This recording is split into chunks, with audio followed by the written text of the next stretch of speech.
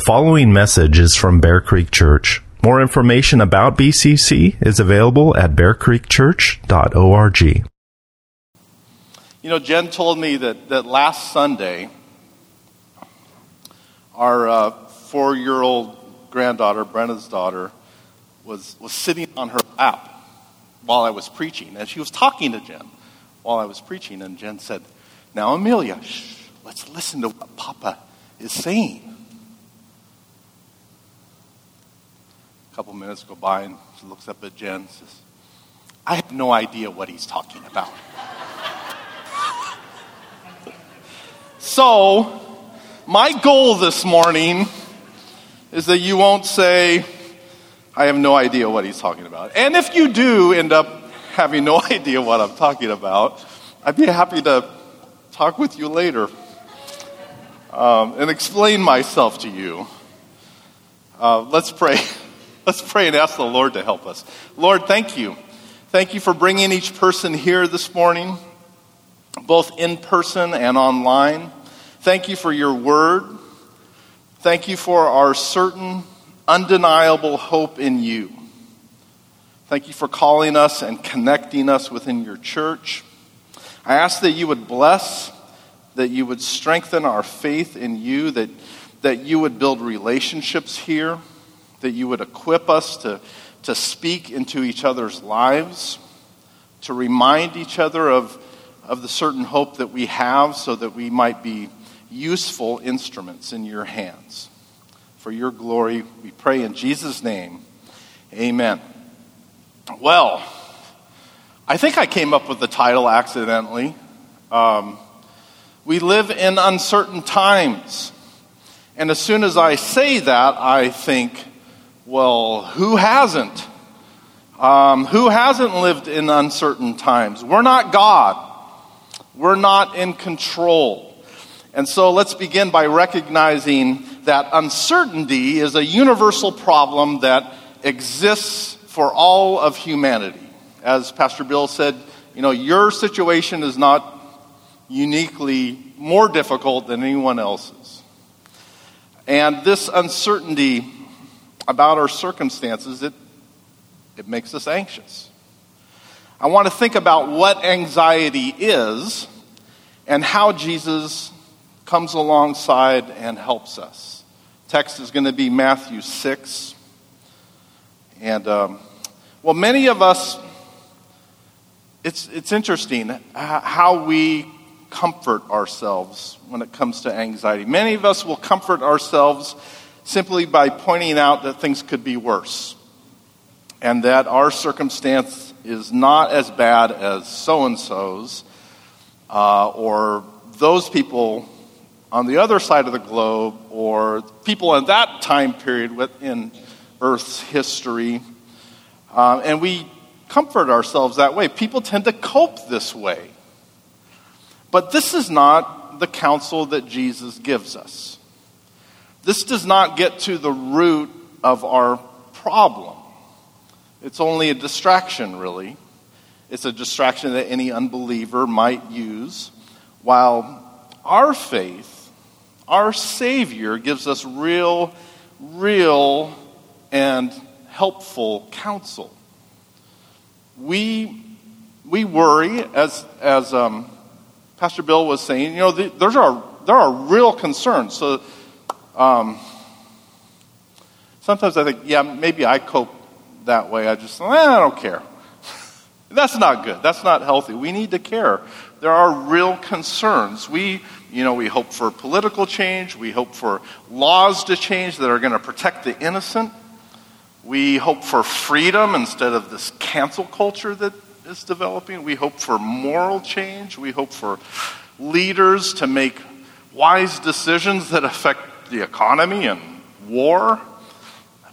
They're real, legitimate concerns. And then, as moms, how does this affect my children? How does this affect my grandchildren or great-grandchildren?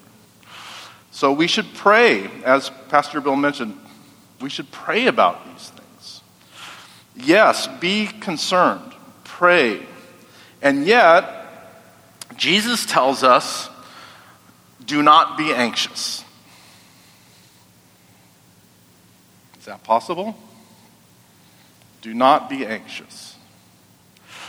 Let's consider the text, Matthew 6. We're going to be reading verses 25 through 34. So follow along as I read. Our Lord teaches, "Therefore I tell you, do not be anxious about your life, what you will eat or what you will drink, nor about your body, what you will put on. Is not life more than food and the body more than clothing? Look at the birds of the air. They neither sow nor reap nor gather into barns, and yet your heavenly Father feeds them. Are you not of more value than they? And which of you, by being anxious, can add a single hour to his span of life? And why are you anxious about clothing? Consider the lilies of the field, how they grow. They neither toil nor spin, yet I tell you, even Solomon in all his glory was not arrayed like one of these. But if God so clothes the grass of the field, which today is alive and tomorrow is thrown into the oven, will he not much more clothe you, O you of little faith? Therefore do not be anxious, saying, what shall we eat? Or what shall we drink? Or what shall we wear? For the Gentiles seek after all these things, and your heavenly Father knows that you need them all. But seek first the kingdom of God and his righteousness, and all these things will be added to you. Therefore, do not be anxious about tomorrow, for tomorrow will be anxious for itself. Sufficient for the day is its own trouble. Three times Jesus says, do not be anxious. And we might think, okay, why would Jesus command me to not be anxious? It's not as if I woke up this morning and thought, I can't wait to be anxious today. But, oh wait, Jesus commanded me not to, so I won't. It's an emotion. We just are at times. So it seems strange that Jesus would command us about feelings that just come upon us. It reminds me of the old Bob Newhart comedy sketch where the woman meets with her counselor and she describes her paralyzing fear of being buried alive in a box. And the counselor, Bob Newhart, says, well, you're claustrophobic. I can help you with that. Now, I'm gonna give you 2 words. I want you to take these words and go out and apply it to your situation. Are you ready? She's like, should I write them down? Well, it's only 2 words. Probably remember it. You ready? Stop it. And then she describes more and more of her fears and problems, and he responds to each one, stop it. She's like, I don't like this kind of therapy. When Jesus says, do not be anxious, we might misunderstand him to just be saying, stop it. But instead of a command, we need to picture him as a compassionate friend who comes alongside and tenderly says to us, oh, don't be anxious. Let me help you. Let me tell you why you don't need to worry. Jesus wants to get to the root of our problem. He wants to do a little surgery of the soul here. And it can be difficult for us, but it requires us to sit still, to trust him. And it makes me think of, being a small child or being a parent of a small child and getting that splinter that goes really deep under the skin and the parent knows it's just going to get worse unless we get it out of there, and you get the needle and you do a little surgery. It requires some obedience to sit still and to trust. And so, yes, Jesus is giving a kind of command when he says, do not be anxious. And we need to obey him. but hear him and trust his diagnosis to the problem. Don't just, let's look at what he's saying to us, the diagnosis of the problem, and stop being like the world that just basically puts a Band-Aid on it by saying, well, it could be worse. That's just a Band-Aid. That doesn't really help. It doesn't get to the root of the problem. So first, let's ask, what is anxiety? A dictionary definition just doesn't do it justice. Instead of saying that it's a state of uneasiness and apprehension, let me ask you the question. Who's familiar with the movie Jaws? If you are, then you know the music, the theme music of Jaws. You know the dreaded sound of dun dun dun dun dun dun dun dun dun dun dun dun, and you're looking around for the fin. That's anxiety. This dreaded sound. Anxiety having to do with this. It's just there. Bill talking about the tornado makes me think of when my fence was really awful before we rebuilt it. And only by the sovereignty of God did that stay up at times. I don't understand how it was possible. Every time there was a windstorm, I would just be like, even now, even with a new fence, the wind will come up and it kind of triggers. You have triggers, right? There's this anxiety, it's conditioned by our past traumas. You just expect something to happen, and so you feel this sense of dread. And the mental, emotional stress has this physical impact on us. Adrenaline pumps throughout our body, our heart rate, our blood pressure increases, and we're negatively affected on multiple levels, and I'm getting stressed just talking about it. Why? Why would it cause anxiety just to talk about anxiety? Why would it? We're not, it's not as if we're swimming in the ocean right now. It's not something that's actually happening to us. Here's what's at the root of anxiety. Anxiety is not so much about the actual, but the potential. Anxiety is not so much about the actual, but the potential. Jesus sums up his teaching with, do not be anxious about tomorrow. Tomorrow will be anxious for itself. Your actual experience is today, not tomorrow. The essence of anxiety is the desire to control what we can't control. You can't control tomorrow. You might plan, you might be able to execute that plan, but you also know that by experience, sometimes it doesn't matter what you plan to do. Sometimes circumstances ruin your plans. Anxiety has to do with our wanting power over our circumstances. And Jesus knows this. And so he comes alongside us and says, which of you, by being anxious, can add a single hour to his span of life? Then he gets to the source of our problem, saying, life is more than food and drink. And who, by worrying, can add a single minute to life?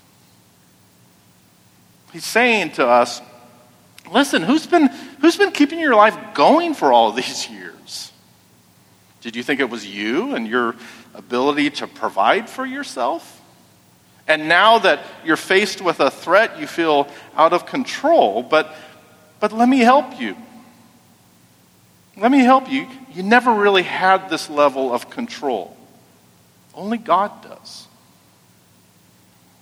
When the doctor or the boss comes in and gives you bad news, when you watch the news and see things threatening you, suddenly we feel anxious because we feel out of control. But the question is, were you ever really in control? It's the threat that gives you a sense of losing control. But the reality Jesus is getting at is that only God has the power over the number of your days. You've never been able to add even a minute to your life. Jesus says that we're anxious because we don't like the truth that we're utterly dependent upon Him. We don't like it. It speaks to our sin nature. It gets back to Adam and Eve, right? Why did they sin? They wanted control. They wanted to be like God. We feel secure. Okay, teaching your teenager to drive. We feel secure when we have the wheel, and we feel a lot less secure. We feel a sense of anxiety. I'm giving them the power when they're driving. Now, of course, I'm speaking to our desire for control, and that the ultimate reality is God's sovereign control. It's a bit of a mystery, right? It's a bit of a mystery because the answer is not to literally remove our hands from the steering wheel and expect God to just do it for us. To literally think Jesus will take the wheel. Unless you have a Tesla, which means Jesus ordained. Never mind. So we live and we make plans and are responsible for our real decisions. And we say, as James tells us, if the Lord wills. If the Lord wills, we will do this or that. It's control. Martin Luther seemed to understand this. One day he noticed his friend Philip Melanchthon really troubled, full of anxiety over the way things were going. And here's what Luther said here's the counsel that he gave to Philip. He comes alongside and says, let Philip cease to rule the world. Let Philip cease to rule the world. In other words, Philip, you're anxious because you're trying to be God. And you're not. Trust God to be God. We're anxious because we feel this need to control the uncontrollable. Jesus basically says that if you're full of anxiety, there are two things that you're doing wrong. So if we want to remove anxiety from our lives, there are two things that we need to do right. We have wrong thinking and wrong priorities. And we need to have right thinking and right priorities. Jesus says that we need to consider some things. Consider the birds of the air. Some translations say look at.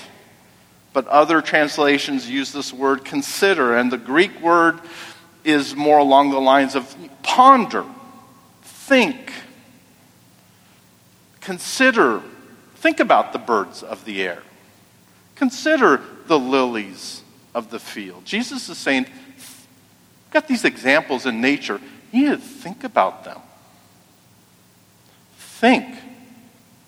If you're anxious, you're not thinking right. Look at God's creation and think. You're anxious because you're either not thinking or you need to have right thinking, or in other words, you need to have faith. Sadly, many people have a wrong definition of faith. They think of faith as the absence of thinking. That it's simply closing your eyes and, there was an Indiana Jones movie, right? Where he just closes his eyes and steps into the abyss. And there's a bridge there.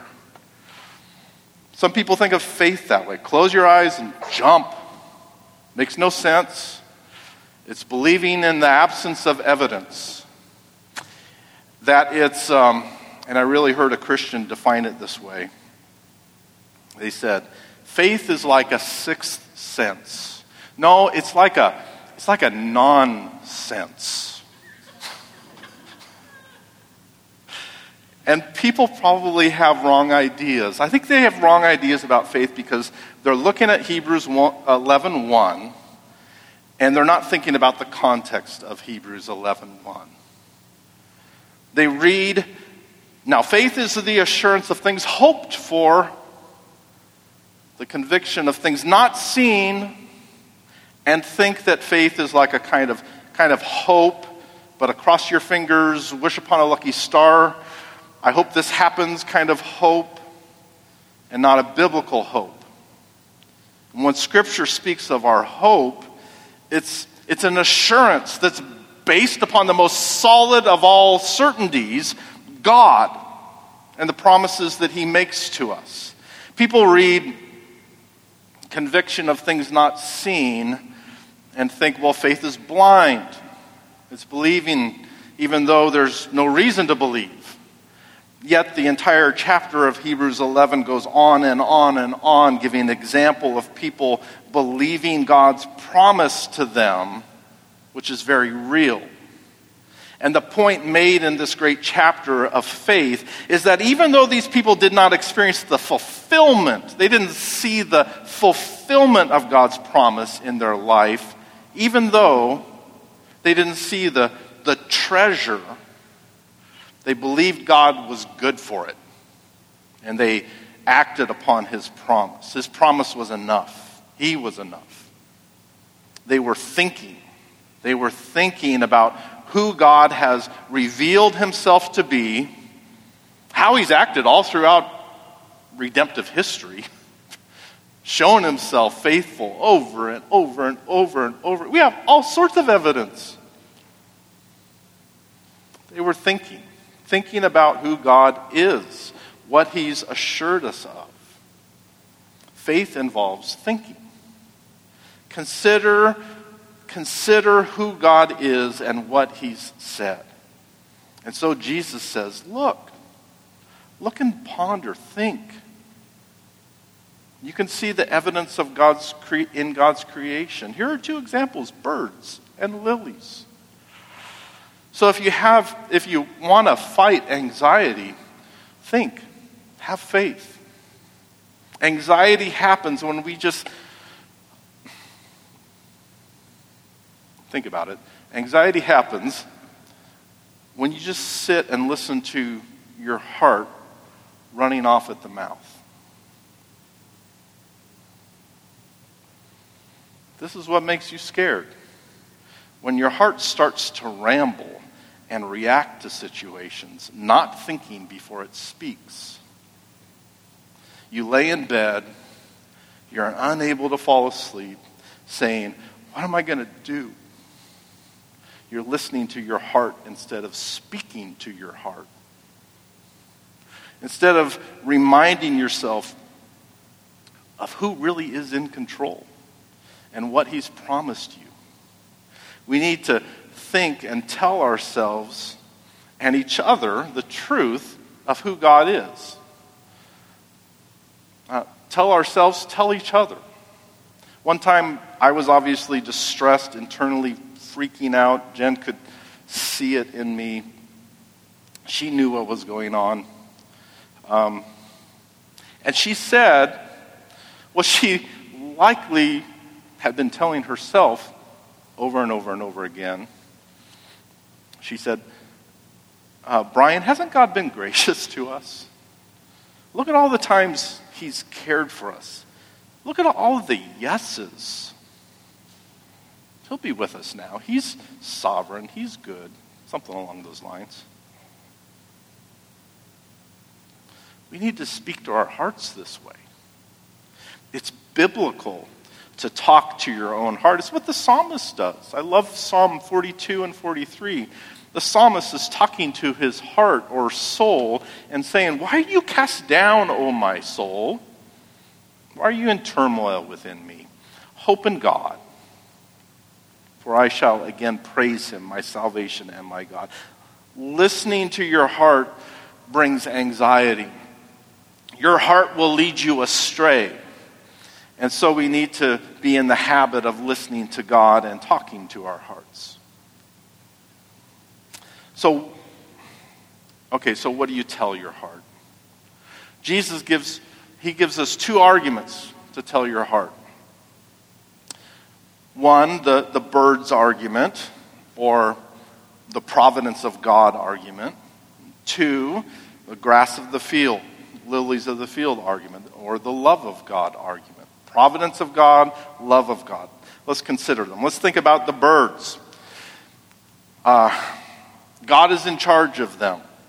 He is a God of providence. And the word providence comes from the word provide. Providence. The doctrine of the providence of God says that everything that happens to you is a part of God's plan. Everything you have is a part of God's provision. Ephesians 1:11 says that everything is according to the purpose of Him who works all things according to the counsel of His will. And of course, Romans 8:28 teaches us that if you love and belong to God, He's working all things together for your good. It's providential. Jesus gives us an argument to combat anxiety, one that's centered on the providence of God. So tell it to your heart. Say, heart, everything I have is a part of God's provision. Everything that happens to me is a part of His sovereign plan. He gives me what I need. There's nothing I can do that will add a single minute to what He's determined to give me. We need to look, we need to consider, we need to think about the providence of God. Jesus is saying, until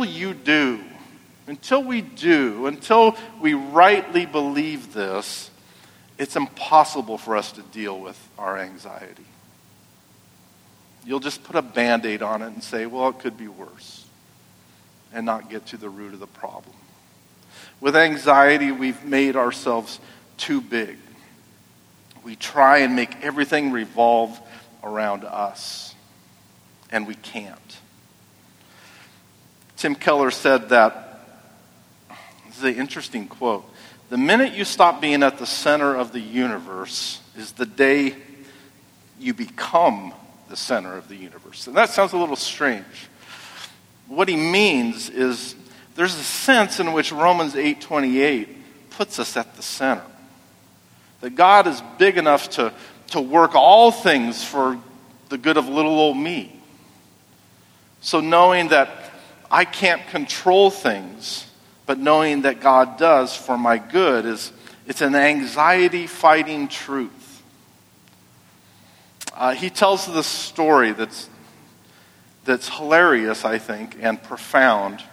This is back in 1990 when he told this. He said, he was preaching, I suppose, saying to his church, let me read it for you. Some of you have been very helped by this church. It's only been here for 7 or 8 months. Do you know why it's here? It's because I had some denominational connections to some people in my Presbyterian denomination that asked me to come here.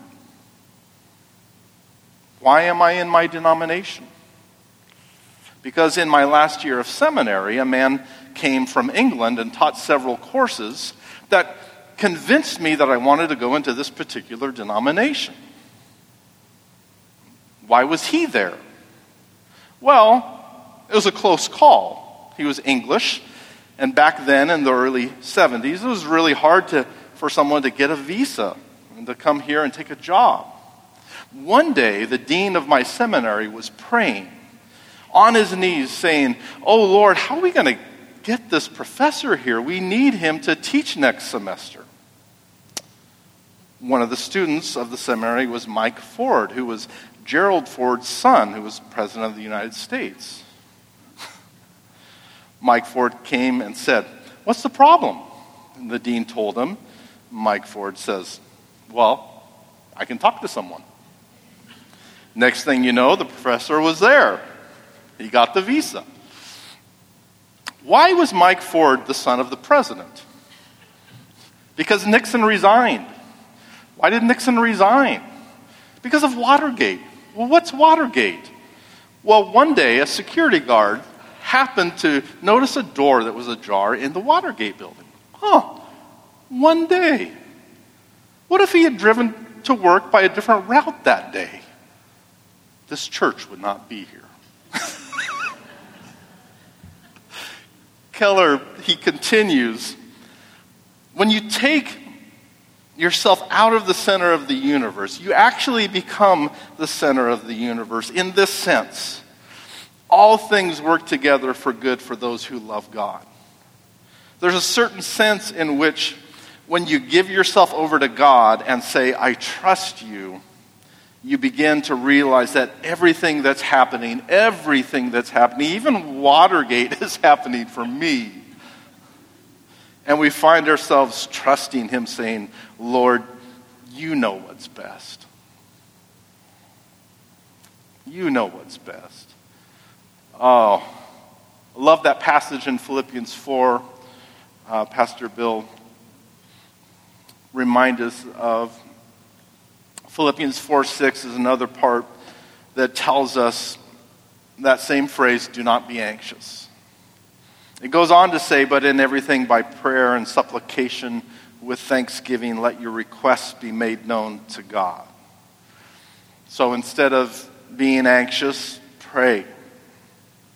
And when you pray, make your requests. And do it with thanksgiving, which is interesting. Why would you thank God ahead of time? Because he's God. And he will give you what's best. Much better than if you were in control. He is our providential God. He knows how to provide for us. Okay, I have a confession to make. When I was young, I'm not sure how young,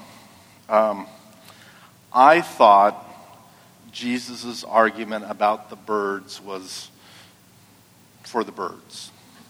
It didn't make any sense to me whatsoever. Birds get shot, sometimes by me. Birds run into windows. Birds are smashed dead on the roadside. Other animals eat birds.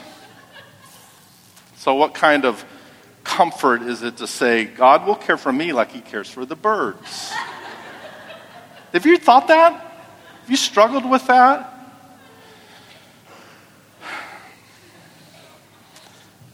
I read that, I thought, it only reminds me that I too may end up dead alongside of the road somewhere.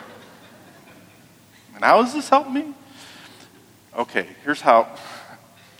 Jesus is not saying, don't worry, the birds never suffer, so you never will suffer either.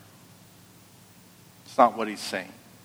No, he's saying, don't you realize that God is sovereign over everything? Don't you realize that he's perfect in all that he does? That he's providentially involved in the smallest of details, caring for something as insignificant as birds?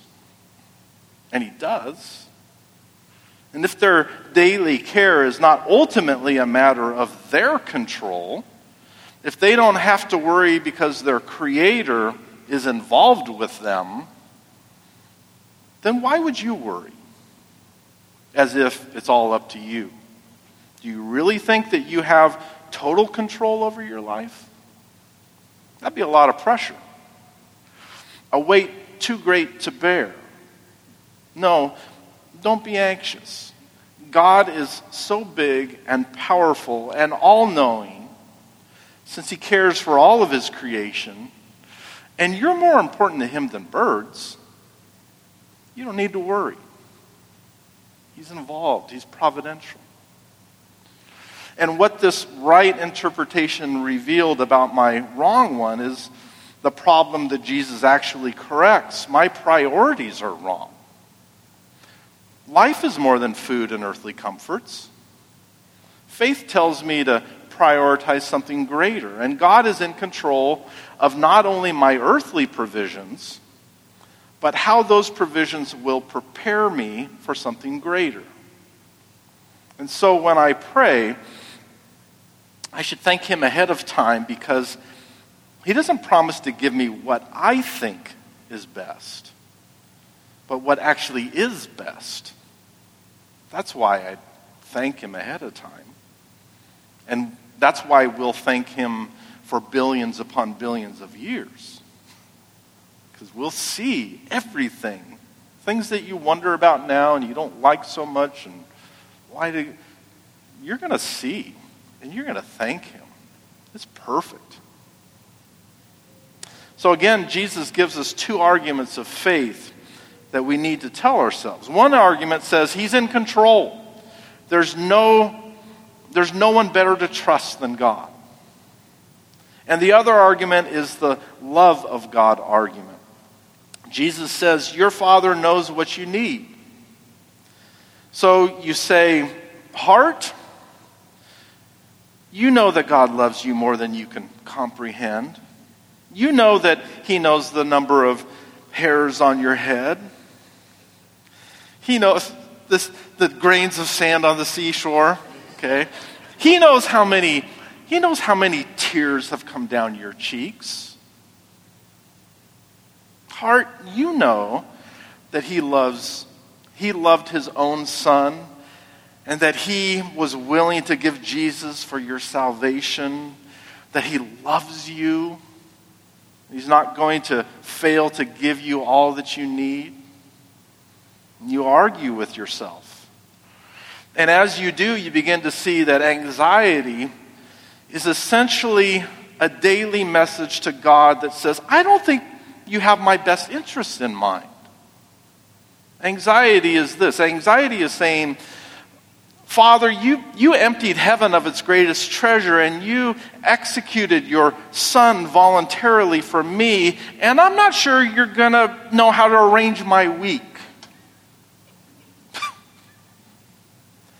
And when you realize what you're saying, you begin to realize you are offending his love. You are questioning and trampling upon God's love for you. So argue with your heart and say, he's my Father. He knows what I need. He loves me. To battle anxiety, we need right thinking or faith that is used in these arguments with our deceitful hearts. Our problem is wrong thinking and wrong priorities. And we need right thinking and right priorities. And those right priorities get back to Jesus telling us that life is more than food and comfort. You know, if my greatest priority was food and comfort, then the birds argument just doesn't work. Have a higher priority of God's kingdom and your place in it. Seek first the kingdom of God and his righteousness, and all these things will be added to you. Right priorities. Right priorities, like we see with Mary and Martha. Okay. Please don't make Mary and Martha about personality types, and take pride that you're a doer and feel sorry for Martha and annoyed at those Marys. That's not the point. Don't miss the point. The point is, Martha was wrong. Martha was wrong. Her priorities were wrong. And what did her wrong priorities lead to? What do we see? Her wrong priorities led to what? Stress. Jesus said that she was anxious, and he used the same word for anxious as he uses in Matthew 6. She even questioned his love. Lord, don't you care? Mary sat at Jesus' feet, and Jesus came to Martha and said, Martha, you're anxious and troubled about many things. One thing is necessary, priority. One thing is necessary. Mary found it. Sit down and focus on me. And we argue, but if Martha just sat there too, people would starve. Really? The party would be ruined. Really? Is the life of the party food and drink and comfort? Or is it Jesus? Jesus needs to be at the center. He needs to be our priority. And if earthly comforts, if work and money or anything else is at the center, is a higher priority, then you're going to be torn up with anxiety. Your anxieties come from wrong priorities. And Jesus says, put me first. Seek first my kingdom and my righteousness. And that means your prayer life, your fellowship with other Christians, your area of ministry, your growth in grace. If that comes first, Jesus says, I can guarantee you, your other concerns will go. Because you'll be able to think more and more about me and trust me. Jesus says, trust me. Not just believe in me, but trust me. Listen to what I say. Obey me. Seek first my kingdom. Seek first his righteousness. In one sense, when we look around at our world, there's a lot of uncertainty. And that makes us nervous. It makes us anxious. We want to change it. We want the power, but we don't have it. In another sense, a better sense, we realize that God is sovereign. He knows. He'll use us and do what's right. He'll provide what we need. And what we need is more than food and earthly comforts. What we need first is him. And he's already given himself to us. So instead of running around all stressed out like Martha, we need to start with the one thing that's necessary. We need to, like Mary, keep Jesus at the center. To focus on him. To not only believe in him, but believe him when he says, you don't need to be anxious. Let's pray.